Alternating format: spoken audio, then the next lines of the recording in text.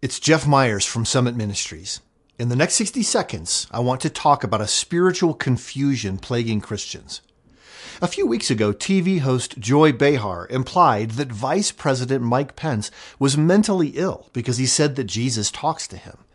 Even those who shared Behar's worldview criticized the way she made light of mental illness and for implying that Christians who pray must be deeply confused.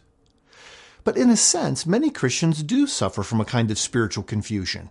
They think that there are two worlds, the world of faith and the real world. They see faith as where they hide out from reality and its troubles. At Summit, we say that true faith makes sense of reality. That's why we're to have the mind of Christ and apply it to every area of life.